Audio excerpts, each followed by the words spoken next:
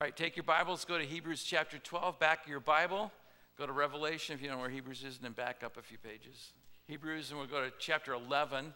We'll look at 10, 11, and 12 for a few minutes this morning. This series is called Dream Again, and we're in installment number 5 of a 4-part series, okay? Some of you are just now getting that, and others will get it later. That's okay. So God, help us to listen fast and hear your word well and hear it for what it is. It's your word. May we not see it as an opinion of man, but your word. We need this more than we know. We need to hear the prayers too and to hear the biblical prayers. Oh my. We are blessed and we know that this needs to be the house of prayer. And so, Lord, now may it also be a house that hears your word and takes it to heart and puts it into motion. We pray in Christ's name. Amen. So we've been talking about Dream Again, and I just want to tell you, there's a TV show that I like to watch. It comes out of the Boston, Massachusetts area, Northeast, and these guys, there's 4 guys on this show, and they like to remodel old houses. And I don't remember the name of the show, but in this particular old house, it's called This Old House, they'll bring these guys, and these guys are kind of pranksters with each other too. So every so often, they'll bring in an item, an implement. Someone found it in the attic or out in the barn or in a basement of some 200-year-old house. And they'll go, what is it? And these guys will make up stuff that it does. And because they don't know. They don't know because it was something from the 1800s. And then finally, someone who did the research on it will say, well, actually, this was used when they moved this house and it got indoor electric or indoor plumbing or whatever it was, because they converted this house. And they'll actually show this implement. This is used to scrape your boots when you come in the house. This was used, and but you had no idea. So these guys would make up things thinking, oh, yeah, I think it could be this, but it wasn't. Let me tell you this. I watch that and I laugh because I know that's not it, but I don't know what it is. I still don't know what it is, but I know it's not what they're saying. Understand this, in life, until you get to know the maker, because the guy who made that implement, he knew what it was for. He knew the purpose of that implement, right? Who made you? The God of heaven and earth. The day you understand why he made you, wow, then you'll understand your purpose. You get that? Then you get the dream. You know why you're here. The best day of your life is not only the day you're born, but then the day you find out why you're here. And the day you find out why you're here, because the Proverbs tell us without vision, without revelation from God, without knowing why you're here, people perish. They self-destruct. And Jesus put it really clearly. You're here to honor God who's in heaven, and you do that by worship, connect, grow, serve, and share. You do that by worshiping God, to love the Lord your God with all your heart, by connecting with people, loving people. And you say, well, I got that loving God part down, but I'm still working on loving people. Yeah, the rest of our lives we're working on that. It's just the way it goes. So how does Jesus really put all that together? It's called the Great Commandment, Matthew 22, and then the Great Commission, Matthew 28. You help people come to know Christ, help them serve the Lord, and grow in their faith and share the best news ever. And so we look at it in 5 different really statements. You're planned for God's pleasure, and this is kind of a review of the last 4 weeks. You're formed for God's family, but you were created to become like Christ. You're meant to be serving God. You're shaped to serve God, and you're made for a mission. You're made for something more than just your job. You're made for more than just being on a ball team someplace. There's something greater about your life. And the issue now in this final installment is to help you stay on track. Because if you miss out on your life's mission, if you don't know God's vision for your life, you'll miss it. You'll be using your own life the wrong way, and it will be an enormous waste and a terrific waste and a terrific spent energy without any end product that you really want. So let me just encourage you, keep that dream alive of why did God bring me here? And when you look at those 5 components, you may be really good at one. That may be God's calling in your life. And then don't focus on the worst one. Maybe focus on the next best one and increase that one a bit.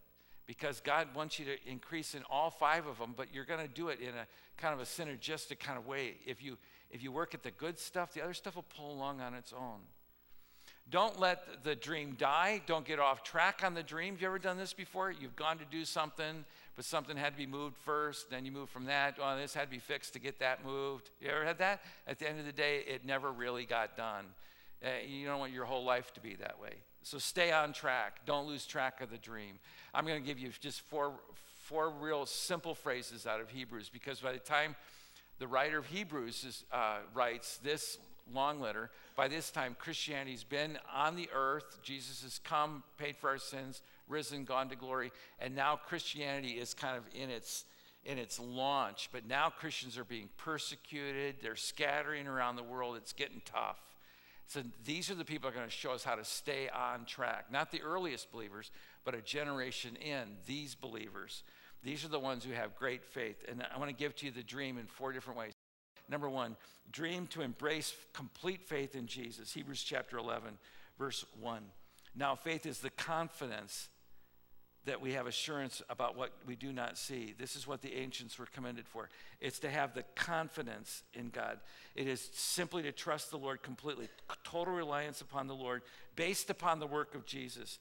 These people who were great, that Hebrews 11 will outline for us, these people weren't great because they were incredible people. Enoch, Abel, Noah, Abraham, they're not giants because they were something phenomenal about them. They didn't have 2 heads or 3 ears or 5 hands. No, they were great because their God was great. These people were great not because of their gifts or their talents, their abilities, their verbal skills, not because they had easy situations. For the most part, they didn't have easy situations. They're great because of their faith. And by the way, that's what will be your mark if you'll choose to make it that. You be great in your faith. You may not be the best at everything, but be great about your faith. The missionary William Carey put it this way: expect great things from God and attempt great things for God. So when we set out a goal in life, like for instance, I want to be more loving of God and I want to be more loving of people. What does it mean for me to be more loving with people? It means I'm going to help when I can. I'm going to take the opportunity when I see it. I'm going to take more initiative, and you're going to write those down. Those become goal statements. Those become statements of faith. Do you get that? That could be your life on the way to persevering well in the Christian faith. Number 2, dream like you act like you say you believe. That one's a tongue twister. To act like I say I believe. You gotta catch it in chapter 11, verse 4. By faith, Abel offered. See the action? He offered. He didn't just say, oh, God, help me. No, he offered to God. Verse 5, by faith, Enoch, when he was taken from this life, why is he commended? Because he's the one who pleased God. So Enoch pleased God. Skip down to verse 7. Noah, he'd never seen this boat thing before. This is all brand new to him. And because God spoke to him, and this is what God told him to do, he builds an ark. So Abel offers to God. Enoch pleases the Lord. Noah builds. Abraham, when he's called to a place he's never been, he packs up and goes. Chapter 11, verse 8. These people are noted for their great actions, simply obeying step by step. That is faith in action. Just doing what God's called you to do. They're not supernatural. Now, here's the problem. Much of Christianity today could be explained away through logic, through people who just... they say they believe, but they don't really live like they believe. The sorry state of Christianity is this: most Christians become an easy excuse for atheists and for atheism. I'm reminded of a book that Joe Stoll wrote. Joe Stoll's been a Bible college president for Moody Bible Institute in Chicago, and he wrote in his book, Following Christ, he cites a conversation that a person had with Gandhi. A close friend of him asked, if you admire Christ so much, why don't you become a Christian? And Gandhi reportedly replied this way: when I meet a Christian who is a follower of Christ, I may consider it.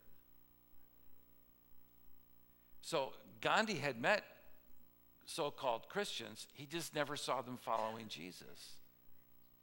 So here's the step I'm going to challenge you to take. Live out what you say you believe, okay? Dream number 3 is to move ahead on God's agenda and to do it with confidence. Now you back up a page to chapter 10, verse 35. So don't throw away your confidence. I love that. Have you ever done that before where you're doing well and then someone criticizes your work and someone else puts doubt, or you get a bad report, or you get a pink slip and your confidence drops? Anybody? Just me. Okay, that's all right. All right. But you lose your confidence. I think that's an interesting word because, again, in chapter 11, now faith is the confidence in what we hope for. It's not just knowing that God's going to work it out all in all. No, he's going to work it out even in the steps, even in the steps that I cannot see. Tom Mullins is an award-winning football coach who became a pastor at Christ Church in what used to be called Florida. I now think it's called the Atlantic. But anyway, he's in Fort Lauderdale. He actually writes about this. It's called The Confidence Factor. It's a book, and he writes as a pastor and a football coach because there is a measurable difference. People tend to aggressively take the line and get done what needs to be done when they have a confidence. Isn't that cool? Now go back to chapter 10, verse 35. So don't throw away your confidence. Move ahead on God's agenda with confidence, knowing that he's in control. It may not end the way you think it's going to end. That's okay. Why is motion so essential? Because God is he's not looking for perfection. He's just looking for progress in your part. You just know that it's true in your own life. It's easier to steer a car when it's moving, right? Yeah. And the reason we don't is because we're afraid of failure. We're actually afraid we're not going to do it. So if that's your issue, I'm going to give you 2 verses to memorize this week. 2 Timothy chapter 1. For God doesn't give us a spirit of timidity, but of power, love, self-discipline. So if pulling back and cowering back, self-confidence is an issue, not that you want to have self-confidence when you have confidence in God. If that's an issue, 2 Timothy chapter 1, give me a spirit of timidity. No, but of power, sound mind, and great self-discipline. Then Proverbs chapter 29, verse 25, the fear of man will prove to be a snare. Isn't that good? When you are scared of people, it'll make you do stupid things. So the fear of man will prove to be a snare, but whoever trusts the Lord is kept safe. So you have to redefine failure. Failure isn't that you didn't reach your goal. Failure is that I didn't set the goal. So set the goal. Reach for it, even if you don't get there. You want to be healthy and you want to run a marathon. And then this year you go, I didn't get to run a marathon. I only got 13 miles in. That's like 12 more than a year ago. Right? Yeah. So just look for progress. Look for progress. Number 4. And it's to dream, to persist, to refuse any thought about giving up. This is really big. Hebrews chapter 12, turn the page, and we can't read it all, but just you need to see some of this. And just read 10, 11, and 12 on your own, because this is so good. We always want Christianity to be easy. And I'm telling you, the great heroes of the faith, life was never easy. Therefore, since we're surrounded by such a great cloud of witnesses, let us throw off everything that hinders and the sin that so easily entangles. And let us run with perseverance, there it is, the race that's marked out for us. Figure out what it is that Jesus has you doing, and you run that race. The issue is staying power. Stay with the people who walk with God. Stay with the people who will challenge you, who will stay at it. And then they'll help you blow past your own barriers. The object of faith is really Jesus, so keep your eyes on him. And what we read in Hebrews chapter 11 isn't phenomenal people. What we read are people who just refuse to give up on their faith. Proverbs chapter 24. For though a righteous man falls 7 times, he keeps getting back up. Isn't that good? So let's not grow weary in doing what's good. Yeah, Galatians 6. Don't become weary in doing good, for in the proper time you'll harvest what? If you do not give up.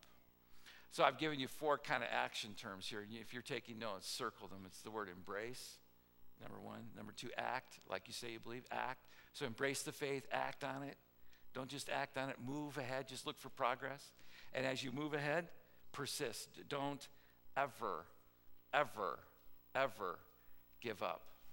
And I go back, I know I used too many World War II illustrations, but this one's too good to get by. You know the name Winston Churchill.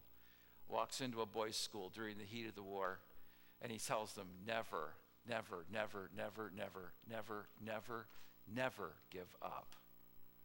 And it's because that kind of tenacity that the Allied forces won the war.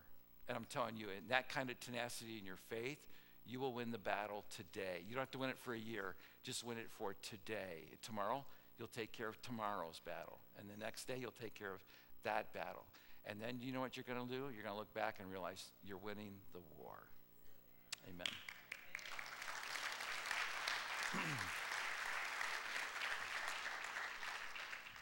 Gracious Father, bless these dear people. Help us to love you, to love each other well as we head towards heaven together. In Christ's name we pray these things.